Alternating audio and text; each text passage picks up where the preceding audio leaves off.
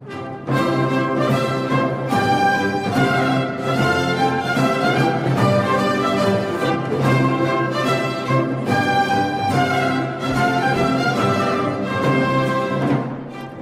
to another episode of the Reformation Roundtable podcast. My name is Joe Stout, and this podcast is a ministry of Christ Covenant Church in Centralia, Washington.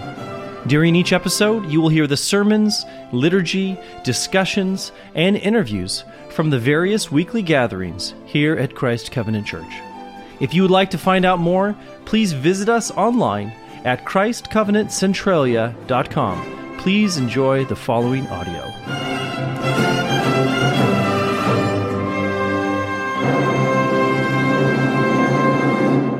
Excellent. Well, why don't I go ahead and open us up in prayer, and we will get started. Will you pray with me? Gracious God in heaven, we thank you that you've brought us here together tonight, and we ask, Lord, that as we consider the weighty and monumental task of worshiping you as a family, that we would do so with reverence and great fear and awe, but also joy, because you are a God who is enthroned in our praises. And I pray, Father, that you would cause us to learn more how to praise you and how to enthrone you in our praises. I pray that you'd please guard my words, and may they be your words, and the ones that are not, may they be stricken from the memory of everyone here tonight. Thank you, Father, for being with us. In Jesus' name, amen. Okay, my talk is called Lord's Day Worship, Family Worship 24/7, or 24/7 Family Worship. You can put it in either order. The idea is still the same, and we're going to talk about family worship as a general concept.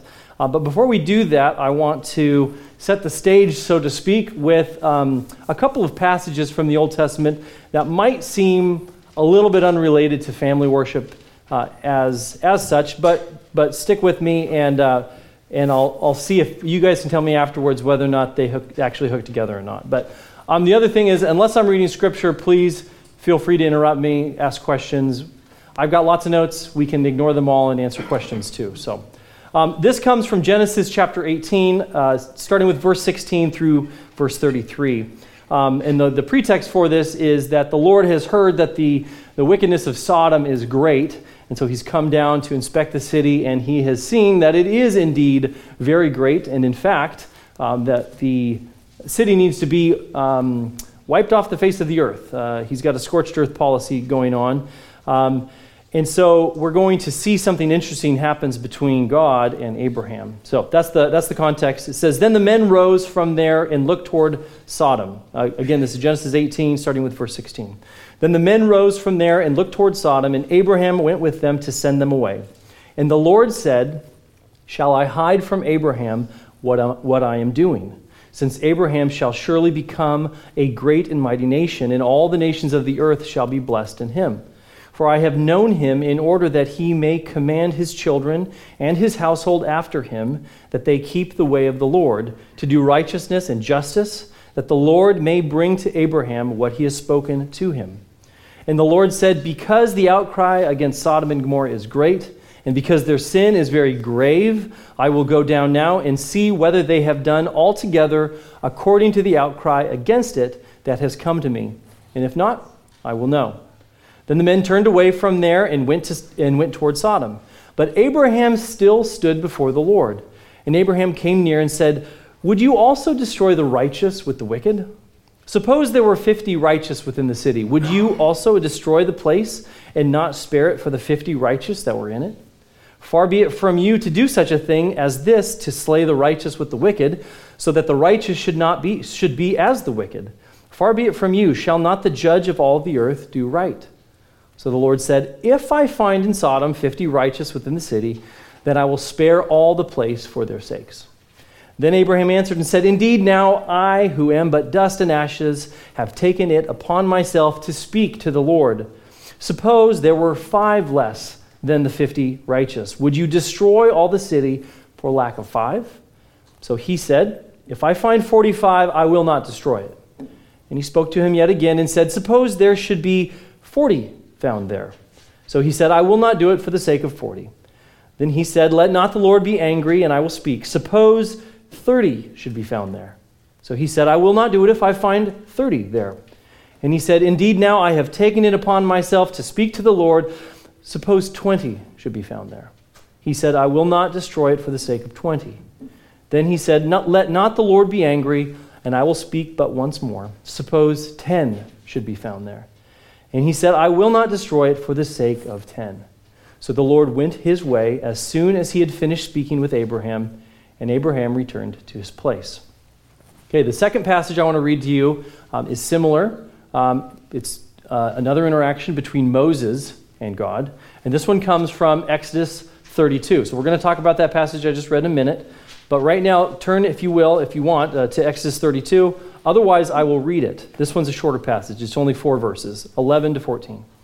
Then Moses pleaded with the Lord his God and said, Lord, why does your wrath burn hot against your people, whom you have brought out of the land of Egypt with great power and with a mighty hand? Why should the Egyptians speak and say, he brought them out to harm them, to kill them in the mountains, and to consume them from the face of the earth? Turn from your fierce wrath and relent from this harm to your people. Remember Abraham, Isaac, and Israel, your servants to whom you swore by your own self, and said to them, I will multiply your descendants as the stars of the heaven, and all this land that I have spoken of I give to your descendants, that they shall inherit it forever. So the Lord relented from the harm which he said he would do to his people. This is the word of the Lord. Okay, so these two passages are they're wonderful passages in their kind of their surprising the surprising nature of God. The idea that God takes on counsel from man. So we've been learning here under Pastor Ventura the idea of first principles in as we learn theology. And so the first principle we've all been learning again and again and again is that God has not a body. He doesn't have a body. That's a first principle. So when Scripture talks about the arm of the Lord or the eyes of the Lord, it's not talking about God having a body, because the first principle tells us that the second principle has to be subservient to the first. God doesn't have a body, but he metaphorically has an arm. He metaphorically has eyes. So a first principle about God is that he's immutable. He never changes. Nothing changes the sovereign will of God. And yet, we have these two passages here where God is quite literally listening to sinful man, and he's making his decisions based off of what man is telling him, what Abraham's telling him, and what Moses is telling him. So this would be, this passage would have to come underneath the overarching heading that God is sovereign and that he's immutable, he doesn't change. And yet, that's not what the passage is trying to teach us. It's not trying to teach us that God is in fact mutable or that he can be persuaded one way or the other. But it is to tell us something about his relationship with us, his saints. Both of these men, Abraham and Moses, were saints in the technical sense that they had access to God. That's what a saint is. A saint has access to the sanctuary. And so both of these men, with fear and reverence and awe, came before God and pleaded to him on behalf of other people. Okay? If you remember the context of the Exodus passage, God is promising that he's going to make a great name out of Moses because he's just fed up with these other people. He's like, I'm going to give all my blessings to you. And Moses, the most humble man who ever lived, actually argues with God and said, please don't take your blessing away like you promised Abraham, Isaac, and Israel. And if you have a New American Standard Bible, it actually says in verse 14, so in the King James it says, so the Lord relented. Or in the New King James it says, so the Lord relented. In the New American Standard it actually says, so God changed his mind from the harm that he had said he would do. So you actually have a passage in here where it appears that God is changing his mind. And again, the point of the passage is not to tell us that God is actually a little bit more like us than we think, and he's actually a little bit lower and we're a little bit higher, and he actually really respects our counsel. That's not it at all. It's that God is a father. God condescends to our level, and he invites us into his presence to pray to him. And in fact, in these two passages prove that our prayers, our supplication, our counsel can actually turn the direction in which we observe him moving. Okay? He's all immutable. He's what he's going to do, but we actually have access to the throne room. We actually have the ability to talk to him and to have real results as a result of that. So, okay, we're going to get to the family worship thing. Before we get into the nuts and bolts of family worship, I just want to cover the why. Like, why do we have family worship in the first part? And so for these first two passages, they speak of God seemingly changing the course of human history because of the counsel or the supplication of one of his saints. And again, we know the first principle of God is that he never changes. So let's go ahead and take a look at Matthew chapter 11. Matthew chapter 11, verses 7 through 11. Matthew chapter 11, and verses 7 through 11. Okay, so this is Jesus talking about John the Baptist.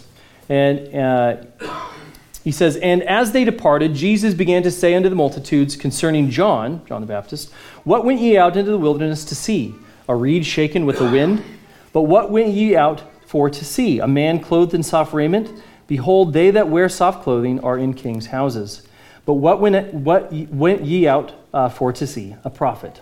Yea, I say unto you, and more than a prophet, for this is he of whom it is written, Behold, I send my messenger before thy face, which shall prepare the way before you." Now this is the key passage. "Verily I say unto you, among them that are born of women, there hath not risen a greater than John the Baptist. Notwithstanding, he that is least in the kingdom of heaven is greater than he." So we can extrapolate from this passage that John the Baptist was greater than Moses, that he was greater than Abraham. However, Jesus meant by greater, he was greater in some way. And yet, he says, notwithstanding, in the new kingdom, even the least in the new kingdom are going to be greater than John the Baptist, who was, up to that point, the greatest one that was ever born. And so, if John was the greatest born of women, that means that he was greater than Abraham and Moses, and both of them were able, quote unquote, able to entreat God and have their prayers answered.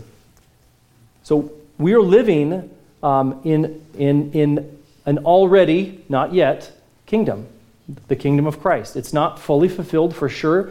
You look outside, you see lots of wickedness for sure. But we're living in an already, but not yet kingdom, and we are the kings and priests in that kingdom. And Jesus is promising that even the least among us is greater than John the Baptist. And so here's the connection. We have been given tremendous covenantal privilege, and we, unlike the rest of the world, have been given God's ear every time we come before him in prayer and in worship. And so therefore, such a place of honor should mean that all of our activity should be geared toward the honor and glorification of Christ. That's what all of our activities should be toward, because we have been given this tremendous privilege. To whom much is given, much will be required. And so because we've been given this gracious privilege from Christ, not because of anything we did, we all know ourselves well enough to know that God loves us in spite of everything who we are, everything that we do. But because of the gracious work of Christ, he has made even the least of us greater than John the Baptist, who he said was the greatest born of all women. So I hope that is a encouraging why behind the why we should do family worship to begin with. We should do this not because we need to just simply go through the motions, or because it's the right thing to do, although it is the right thing to do, and sometimes you do just have to go through the motions because it's not always going to feel great. But the reason why we do it is because we have access to God, and Christ bought that access for us. And so it's our thankfulness to him, our gratefulness to him, that we can approach him 24/7. Like we're gonna get into the quintessential family worship passage here, and you'll see that there is, unless you're asleep, there's no time not to be worshiping the Lord. So I'm gonna get into the how now. Does anybody have any questions or concerns about anything that I've said so far? Okay, great.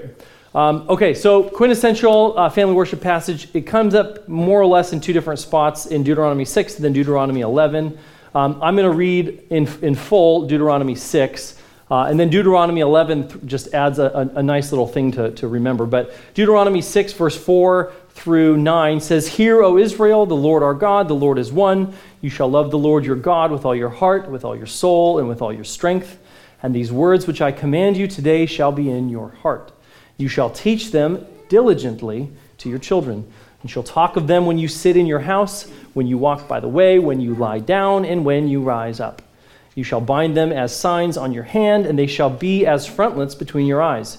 You shall write them on the doorposts of your house and on your gates."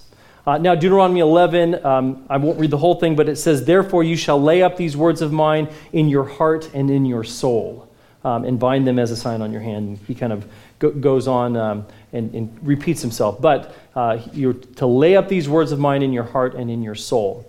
So the how of family worship begins with the idea that every interaction with each other, if you don't have kids, or kids aren't in the house anymore, every interaction you have with each other or with your children should be an opportunity to teach one another, teach your children, to lay up the words of God in your heart and in your soul.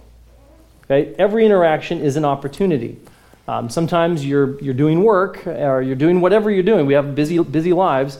You're not only going to be talking about that, but there's every moment that you're awake, we need to be ready for opportunities to come along to teach our children, to lay up the words of God in our hearts and in our souls. I meant to start with this, but I just now remembered. Everything I'm talking about tonight is things that I need to grow in, and that's why I'm talking about it. Family worship is like something that's very dear to my heart because I have just so much room to grow. So if what I say seems hard, it's because I'm trying to challenge myself too. This is the kind of thing where you can get better at family worship, but you can never arrive until we worship God face to face. So anyways, that was just, when I say every interaction, I do mean every interaction. Not every interaction is going to be, but every interaction, there is an opportunity for it. And as parents, we need to be on guard to be ready for those. Okay, now the next part is, the other reason why I started with those two passages is that we need to remember that the fact that God allows us to be his, again, quote-unquote, counselors, the reason why he lets us be counselors is because he is a father and he wants us, he does want to have that relationship where we come to him and we ask him to change things. We ask him to have his will be done, but Lord, if you would change things in this direction, that would we would see your kingdom grow because of that. But he has not given anybody who's a Christian an option as to whether or not to take on this role or not. Okay, if you're a Christian, you then become a counselor, again, air quotes, counselor of God, not because God needs your counsel, but because God is a father and wants you to counsel with him. And so parents, we must realize that not only must we teach our children diligently, so the passage says, teach your children diligently. Not only must we teach our children diligently, but we are qualified to teach our children diligently. We have the authority and we have every qualification necessary to teach our children the precepts of God. And part of us teaching our children the precepts of God might be just making them sit still and listen to the pastor. That is teaching them diligently. But I have not talked to thousands of parents on this, but time and time again, I see parents who disqualify themselves in their own hearts or in their own heads because they think they don't have the authority to do what they must do. And not only must they do that, but God has already promised them success in it. So not only must we teach our children diligently, but we can. Okay. Okay, so let's just real quick, let's kind of exposit just lightly Deuteronomy 6, 4 through 9. So first we're told that we must teach our children diligently. And so that is that is kind of the overarching idea here. We teach them diligently so that they lay up these words, the words of the law of God, in their heart and in their soul. Now, when should we do this? Well, the passage tells us. It says, talk of them in your home and outside your home. So as long as you always talk about God inside your home and outside your home, then you're good. You've got it covered. Okay. And then you also start the day with them talking about God, and you end the day talking with them about God. So it appears that this passage does give us a break to sleep. We don't have to be training diligently our children when we're asleep, but that's about the only time that parents are allowed to not diligently train their parents. And Elizabeth can tell you that she's very good about even training them diligently in the middle of the night. I'm less good at that. I'm a bit more of a hard sleeper, but my wife even trains them diligently in the middle of the night. Now, how should we do this? We know the when. We know we should do it when we start the day and when we end the day, and everything in between. It's not just a prayer in the morning and a prayer in the evening. It's like you start it, you continue it, and then you finish it in the evening. You do it when you're in your home, you do it when you're outside your home, and then you're good. And then it also says we bind them as a sign upon the hand, frontlets between the eyes, we write them upon the posts of our house, and we write them upon the gates of the city. So these are visual reminders. The how are visual reminders of who we belong to and who we serve. Now, Christians don't wear the little beads in front of our face. We don't need to. We have our baptism. Jesus put his name on our foreheads, and that means that we can remember our baptism, we can look to our baptism, and we can remember who we belong to. The hand and the forehead, those are, you probably recognize those. Those are, hand and the forehead are denoted as Christians, or in the book of Revelations, they're the ones that have the mark of the beast, hand and the forehead. And so those things go together, but we don't need the externals because we have our baptisms. The post in the house is glorifying your own home. This would be home decor. This would be, of course, where we have this great history of church architecture or even home architecture. If you look at the house Elizabeth and I built, it's built in the shape of a cross. It's got a cruciform shape, not because there's a verse to do it, but because that was just something I wanted our house to be in the shape of a cross. It doesn't have to be. So that's the writing the law of God on the posts of your house. And then the gates refer probably to the gates of the city, declaring and reminding all who enter and exit that this city worships the one true God. So this is the idea of binding signs upon your hand or forehead, is simply to show that everything, that in everything the law of God is your chief delight. To do successful family worship, again, 24/7 family worship, you've got to cultivate the right mindset. You have to cultivate the right loves for the good. And you also have to cultivate the good, you have to cultivate the right hatred for evil. Christians don't cultivate enough hatred. We need to hate what is evil. First, and the way we do this, and the way it affects family worship is that when we love what is good and when we hate what is evil, then we know what to teach our children to love and to hate. But if we don't know what we're supposed to love and the things that we're supposed to hate, how are we supposed to teach our children? The He Gets Us campaign is getting a lot of press. Thankfully, it's all bad.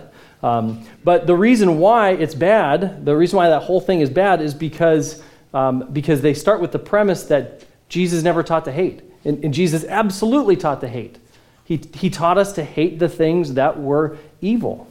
He taught us to love the things that were good. And if we don't hate what is evil and love what is good, we won't be able to teach our children.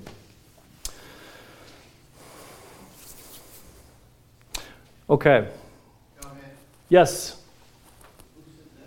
So I know this is obvious and you'll probably be bringing it up, but would you suggest that one of the good teaching moments is also like, say you're driving in your car and there's some pretty poor traffic happening, or you're talking to your banker or whatever. Yes. To your boss and employee or something like that, and you know how to use you off the rails there. Absolutely. Yeah. So the question is, inside your house, outside your house, what about driving in your car? What about at the bank with the banker, with an employee? Absolutely. It's one of the benefits is having your kids with you as much as you possibly can, because you get to expose them to all kinds of different opportunities for them to see you interact with the world and love what is good and hate what is evil. So, absolutely. Question. Yes?